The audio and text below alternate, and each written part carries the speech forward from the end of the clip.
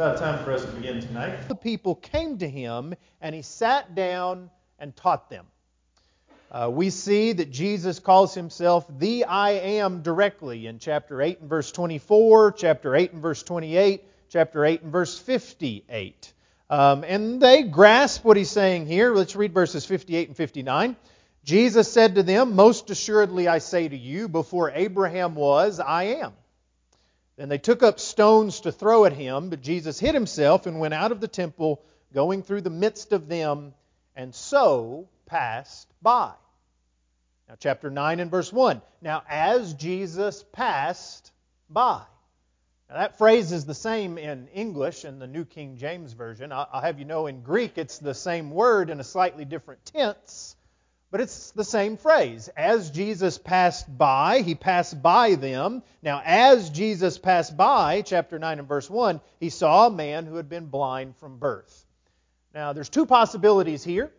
Both of them leave us in the same context. Now, either this is the same day, same occasion, Jesus passes by them in the temple, and most people went to the temple to beg. If you were going to beg, it makes sense to go to the temple. That's where most people were, and that's where people would be the most receptive to begging, right? People who had just come to worship God, maybe they'd had their sins forgiven, and so they felt like they need to help other people as they're called to do by God, right?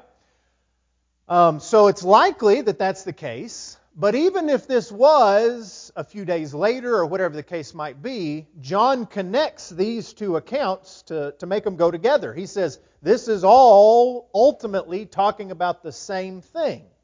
Now if we continue on to chapter 10 and go to the end of chapter 10,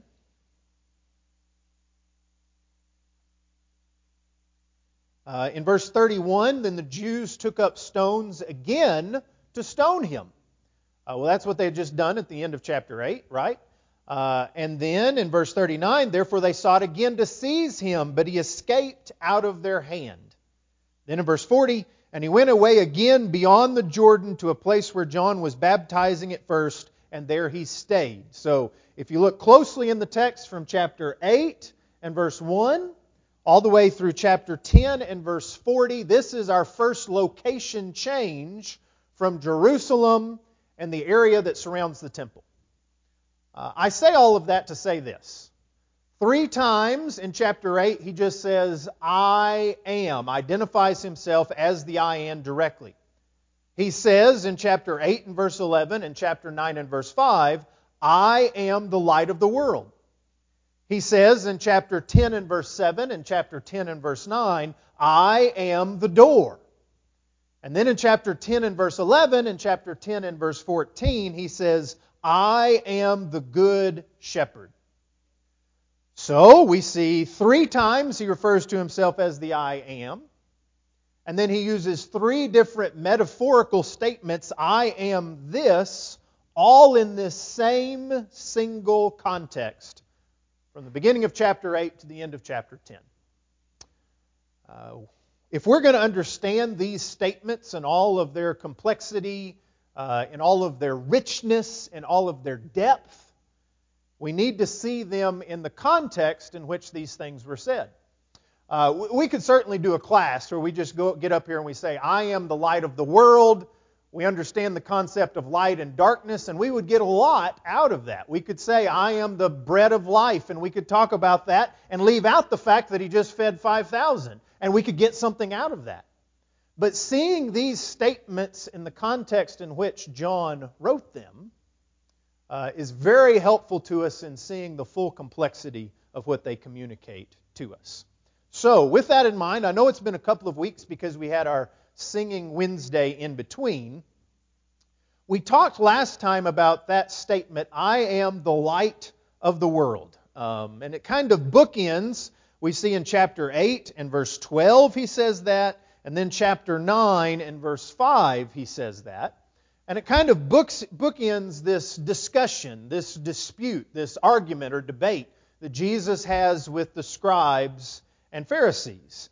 And we talked about how Jesus' discussion with the Pharisees in chapter 8 showed their what? Showed the Pharisees what?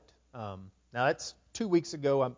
I'm really trying to drag something out, so let me give you some clues before we answer that. They had a lot of questions in chapter 8. We read every question that they asked relatively quickly. We didn't read the whole chapter. They had questions about who Jesus was, about the things that Jesus was saying.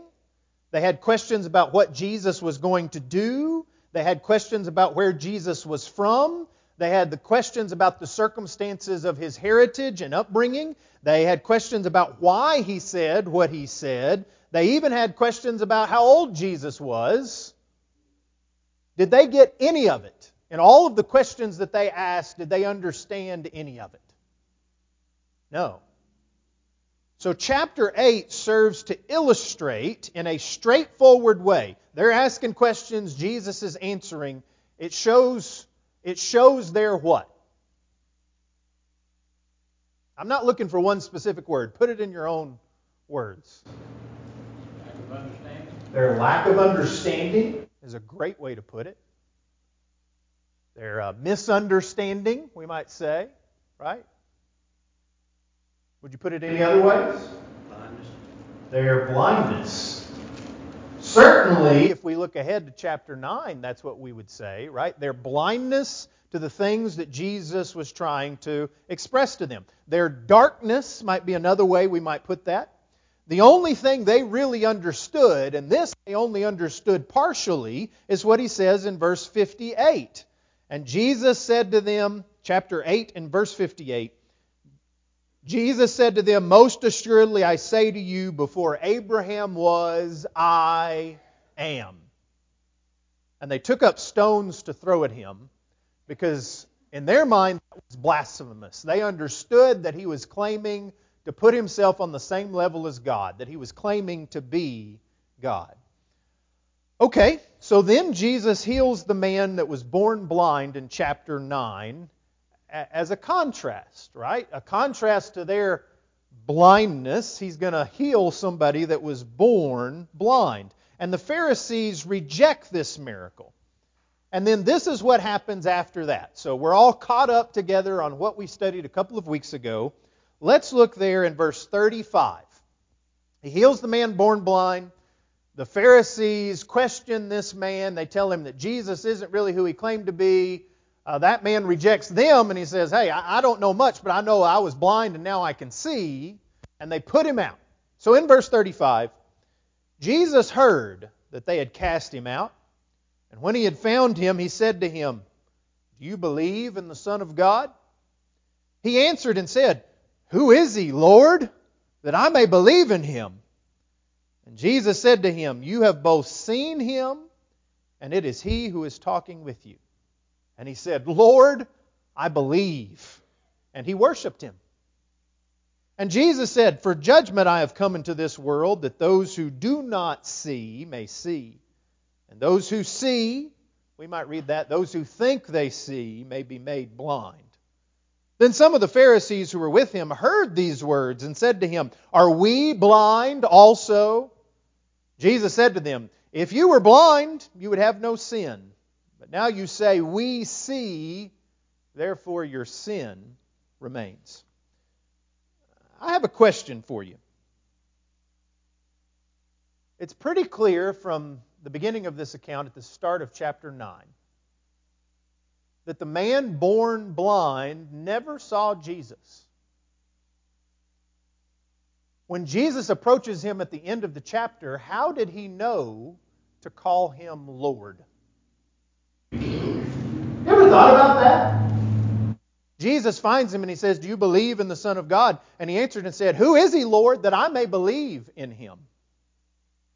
He knew the name of Jesus, but he had never seen Him before. And Jesus approaches him and asks him this question, and he recognizes that this is the same man who healed him of his blindness. How?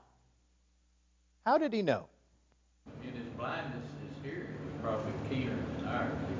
He picked up on His voice. I think you're exactly right. He heard His voice. And he recognized that voice, the voice of the one who saved him. Yes, sir? He has to be His servant to the Lord. Okay. It's still a sign of respect, right? Who is he, Lord, that I might believe in him? That's not a question or response that he's going to say. It's not, maybe I should clarify this. It's not all capital Lord, right? It's not Yahweh, tetragrammaton, or whatever people call it, right? It's not the name of God, but it is a sign of respect to someone who is his superior. He says, who is he that I might believe in him? And you have both seen him, and it is he who is talking to you. Lord, I believe, and then he does something. What does he do? He worships him. Is this something that he should have done if Jesus was just some man? Even a great man, even a prophet? No. And obviously Jesus doesn't correct him in this worship. There's an understanding here. And I think it was because he heard his voice. So there's a theme that undergirds this. Obviously the main image is blindness to sight.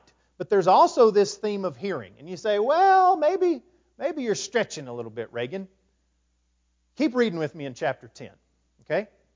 Most assuredly I say to you, this is the same occasion. I don't know why there's a chapter division here.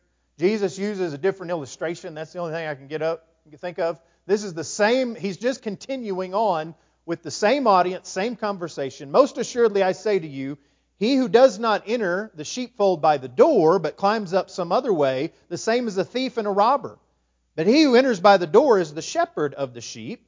To him the doorkeeper opens, and the sheep hear his voice. And he calls his own sheep by name and leads them out. And when he brings out his own sheep, he goes before them, and the sheep follow him, for they know his voice. Yet they will by no means follow a stranger, but will flee from him, for they do not know the voice of strangers.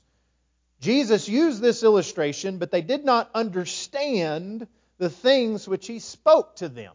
They didn't understand them. But Jesus said to them again, most assuredly I say to you, I am the door of the sheep. Now we'll come back to these verses in more detail tonight and then also next week. But for now, let's just notice this. The blind man, he didn't see. He didn't see physically. He understood that he didn't see spiritually, right? He says, who is he, Lord, that I might believe in him? But he could hear. He could listen. And he did listen. He listened physically and he listened spiritually. And that's the reason why his eyes were opened. Because he was willing to listen. He was willing to hear. Go back to the beginning of John chapter 9. Jesus has this little exchange with his disciples in the first 4 verses. And then he says in verse 5, as we studied last time, as long as I am in the world, I am the light of the world.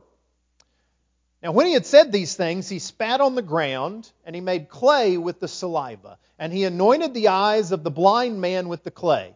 And he said to him, go wash in the pool of Siloam, which is translated sent.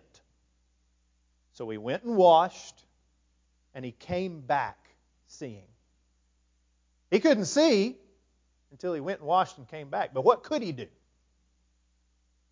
He could hear, and he could obey. This is one of the best illustrations of grace in the whole New Testament. Jesus gives this man the most precious physical gift he could possibly give him.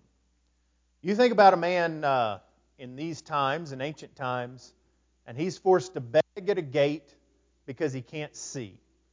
Dependent on the charity of others. And obviously this was not in a time where there were laws in place for those who were handicapped in ways such as this. And so his existence would have been very difficult.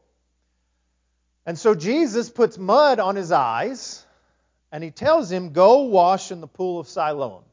I've walked the steps from the Temple Mount down to the pool of Siloam. Those steps have been preserved because actually they built on top of them, and it was a sewer for a while through the Middle Ages. And then they discovered these steps, and they realized where they connected. They said, well, these are steps that date back to the 1st century. And so you can walk down hundreds of steps from the Temple Mount down to what they've discovered just a couple of decades ago is the Pool of Siloam. In ancient times, that would have been a busy thoroughfare. Lots of people, lots of noise, lots of animals. And you think about the trek that a blind man would have had to go through to get down those hundreds of steps and go wash in that pool of Siloam called sin. And imagine the jubilation when he puts water on his eyes and he opens for the first time. What greater physical gift could Jesus give this man than his sight? Could this man have done it for himself? Could he have given his own sight to himself? Let me hear your head rattle. Let's go ahead and make this explicit. Could he have healed himself? No. Did he have to do anything in order to be healed? He had to go. He had to go and wash. Did he earn his sight? Did he earn his sight by going? Now, it was tough. That's something he had to do, but oh man, I did it. Oh, I did it. Did he have any reason to boast about his works?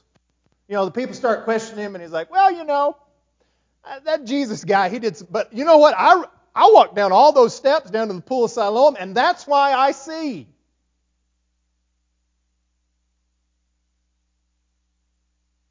And yet, if he had not obeyed, would he have been healed? The text is so beautiful here. It's so understated and yet so powerful. He went and washed, and he came back seeing. His life was totally changed over that one sentence. Ed? This might be a thought where you might pick up a sermon, I don't know, but do you suppose... tell me after class. No, just kidding. Go ahead. Do you suppose he had any thoughts of turning aside on his way to the Pool of Siloam? We don't... On his way to Lamar, or whatever. We aren't even sure how much Jesus told him. I mean, look at the text. He just said, "Go wash in the Pool of Siloam." But you would think that he would have been anxious to see, and then once to see if it worked. Yeah, to see if Jesus said you're going to see after you do this, right? He would be very anxious about that. Yeah. Yeah. Well, and that's what we see, right? He comes back on this occasion. Why did he come back?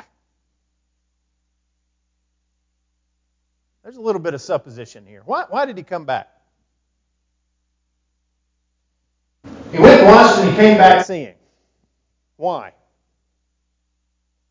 Put yourself in his shoes. Why would you come back? I mean, would you come back? Yeah, would you come back?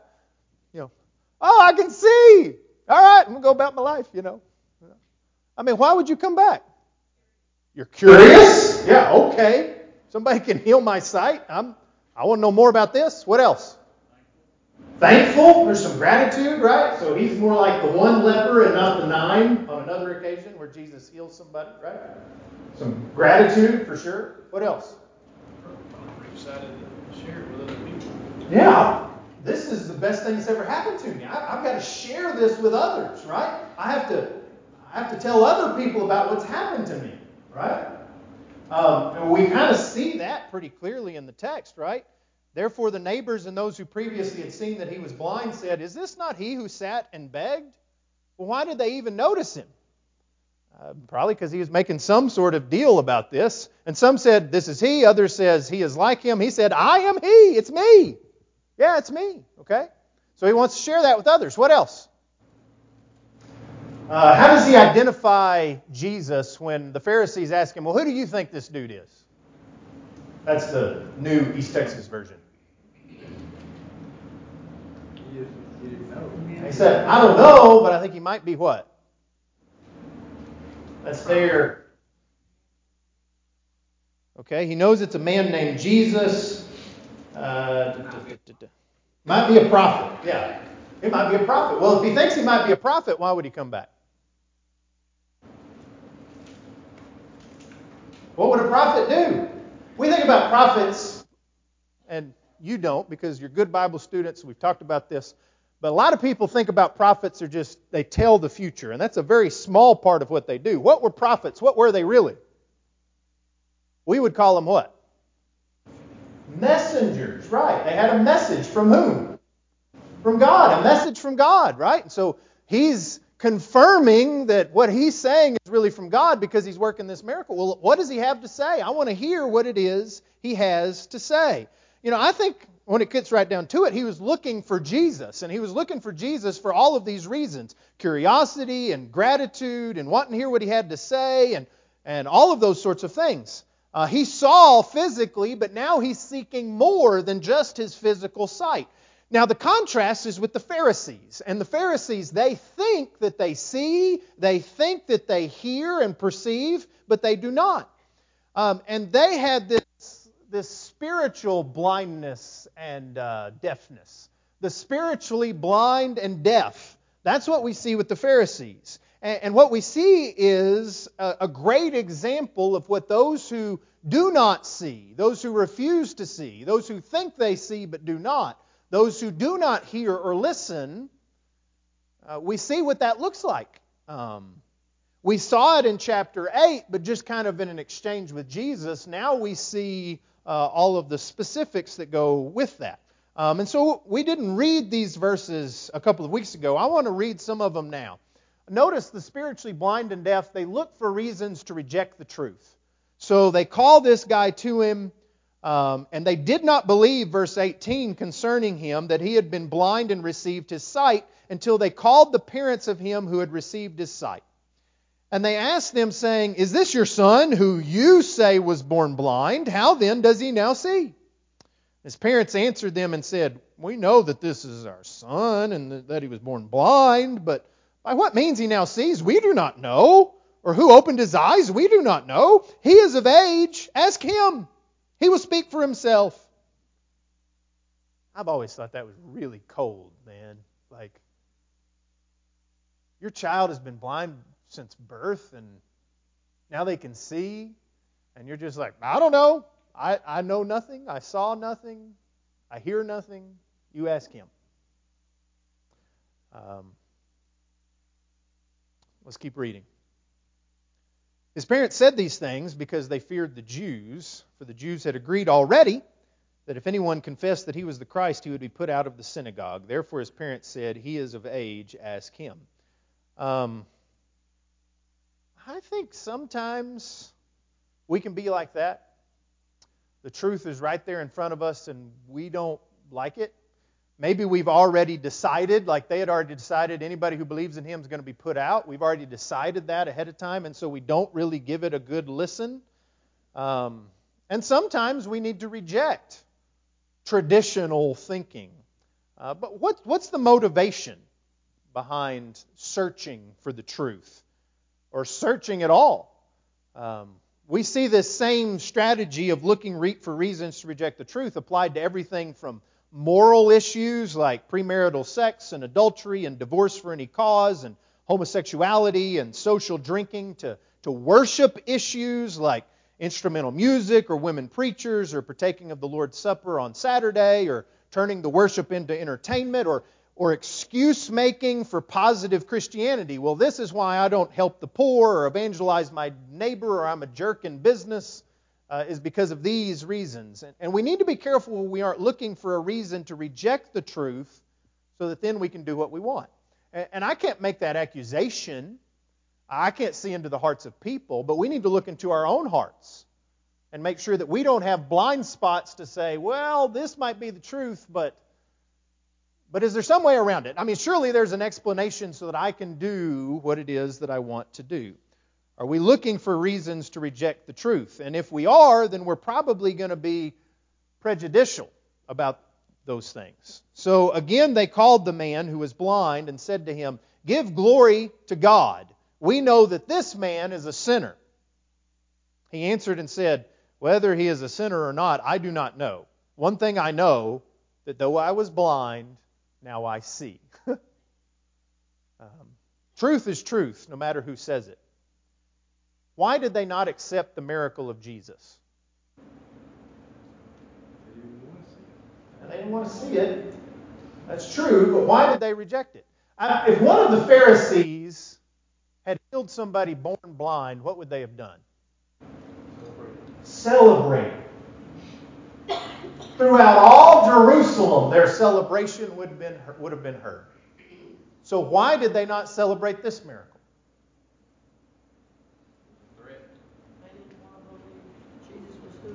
It's because it was Jesus. They didn't want to believe that Jesus was who He was. It was a threat to them. And so they were prejudiced against the source of that miracle.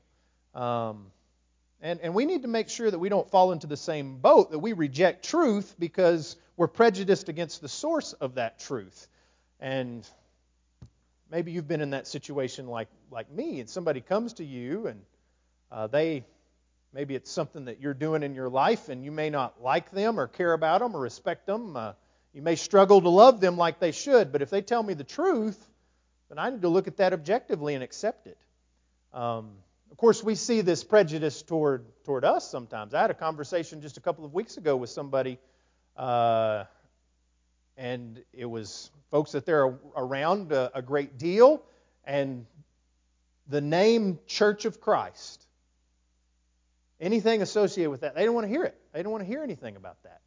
Well, that's just prejudicial, isn't it? Truth is truth. And instead of maybe looking at others, that's really bothersome to me, but I need to make sure I don't do the same thing. I need to listen and consider before accepting or rejecting, because the truth belongs to us no matter who has it, as Harold Hancock sometimes says. Another thing that sometimes happens is the spiritually blind and deaf hear only what they want to hear. Keep reading in verse 26. Then they said to him again, "What did he do to you? How did he open your eyes?" He answered them, "I told you already, and you did not listen." You hear that? There's that theme of hearing that came up again. "Why do you want to hear it again? Do you also want to become his disciples?" I love this guy, right? He's on fire because of what's happened in his life. And he hits them right where it hurts there. Verse 28, "They reviled him and said, 'You are his disciple, but we are Moses' disciples. We know that God spoke to Moses. As for this man, we do not know where he is from.'" Now we need to be careful not to have selective hearing. They had already heard the truth on this matter, but they're coming back to it again because they didn't like the answer that they heard. We need to make personal application, even if it's something that's difficult to hear. Ultimately, they dismiss what they cannot explain or will not accept. The man answered and said to them, "This is a marvelous thing that you do not know where he is from, yet he has opened my eyes. Now we know that God does not hear sinners, but if anyone is a worshiper of God and does His will, God, hears him. Since the world began, it has been unheard of that anyone opened the eyes of one who has been born blind. And if this man was not from God, he could do nothing." There are a couple of places in Scripture that talk about how God is going to be the one to open the eyes of the blind. We studied from Exodus, I think it's Exodus 4, where Moses is making his excuses. And it says that one of the Psalms, Psalm 148, I'm pretty sure, says that God, the Lord, opens the eyes of the blind. There are prophecies in Isaiah about the Messiah opening the eyes of the blind. And this guy, who's just a commoner, right? It's like he knows his Old Testament better than these teachers do. Because they didn't want to accept the truth. And so ultimately what they do, verse 34, they answered and said to him, "You were completely born in sins, and are you teaching us?"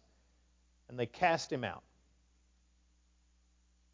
If it goes through all of this and still you can't reject the truth, then attack the messenger instead of the message. That's what they were doing. We need to make sure it's not what we do. Am I listening to the truth, period, no matter what? No matter who it comes from, no matter what I want to hear. And I know I don't always do that like I should, but I try to maintain that attitude. That's my goal. Let the chips fall where they may. And we need to ask the question that they ask in verse 40. Are we blind also? I need to ask that of myself. Am I blind also? Well, who can give me sight? I need to ask the kindergarten class that, right? Who can give me sight? Jesus can. He can open my eyes. He can open my ears so that I might see and hear. We know the ultimate source of truth and sight and salvation is Jesus. Okay, thoughts or comments there before we have 6 minutes? Yes, sir. One of the key pieces I think we need to look at, Reagan has seen in verse 29. How did they know that God spoke to Moses? By faith. The only way they would know that. They didn't see it, they didn't know it. They claim that they are disciples of Moses. That's an error. So why would they choose that rather than be disciples of God as led by Moses? They've narrowly focused themselves. We need to be careful that we don't narrowly focus ourselves, but we keep a broad look at what God expects. We don't define what He has, we don't narrow it, and we don't broaden it. Yeah, we're disciples of God, right? We're followers of Christ. And that's exactly that idea of followers. That's what a disciple is, right? A follower is exactly what we're going to see in chapter 10. Okay, so here's what I want us to do. Again, we're going to talk about the door and the Good Shepherd next week. And this is all kind of goes with that. But I want us to read chapter 10. We're going to read verses 1 through 10. But here's the way I want to do it. If you choose to close your eyes, you may. But I want you to listen to this voice as this voice reads and see if you can identify who the voice is. Now listen to what the voice says, but also think, okay, can I identify this voice? Most assuredly, I say to you, he who does not enter the sheepfold by the door, but climbs up some other way, the same is a thief and a robber. But he who enters by the door is the shepherd of the sheep. To him the doorkeeper opens, and the sheep hear his voice, and he calls his own sheep by name and leads them out. And when he brings out his own sheep, he goes before them, and the sheep follow him, for they know his voice. Yet they will by no means follow a stranger, but will flee from him, for they do not know the voice of strangers. Jesus used this illustration, but they did not understand the things that he spoke to them. Then Jesus said to them again, most assuredly, I say to you, I am the door of the sheep.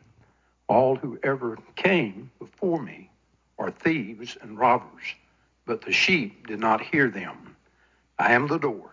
If anyone enters by me, he will be saved and will go in and out and find pasture.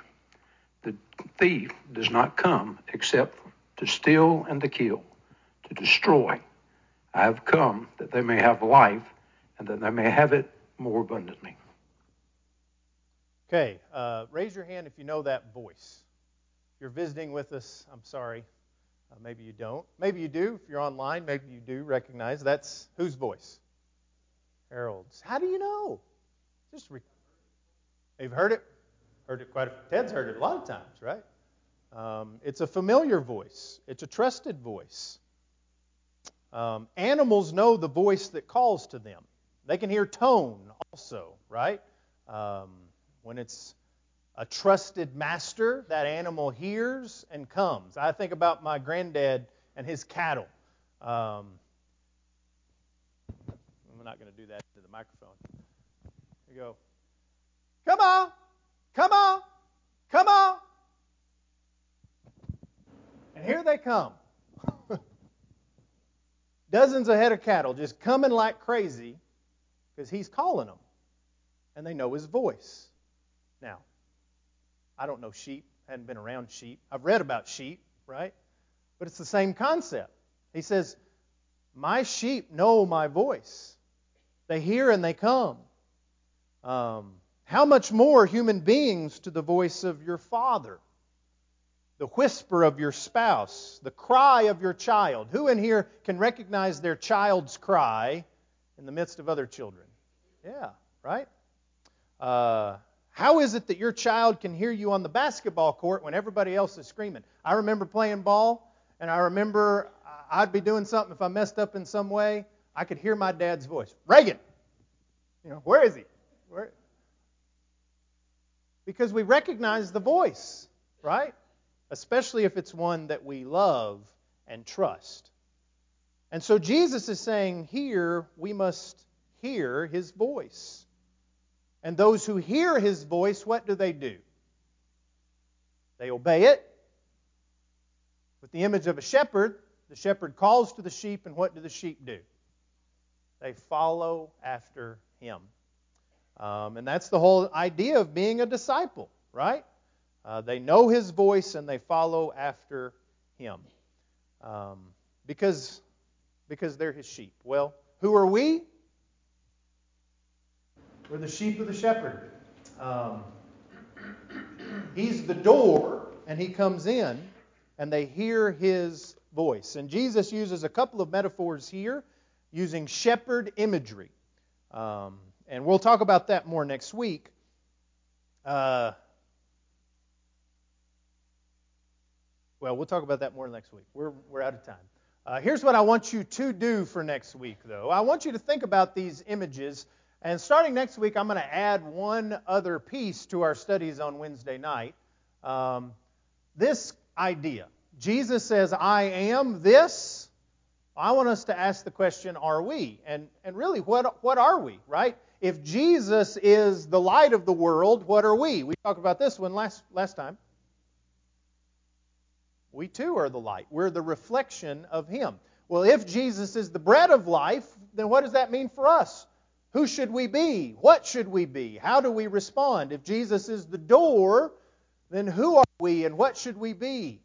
If Jesus is the good shepherd, who are we and what should we be? And let's talk about that in some very specific and practical ways next time. All right, thank you for your good attention, even a couple of minutes past the bell. Thanks.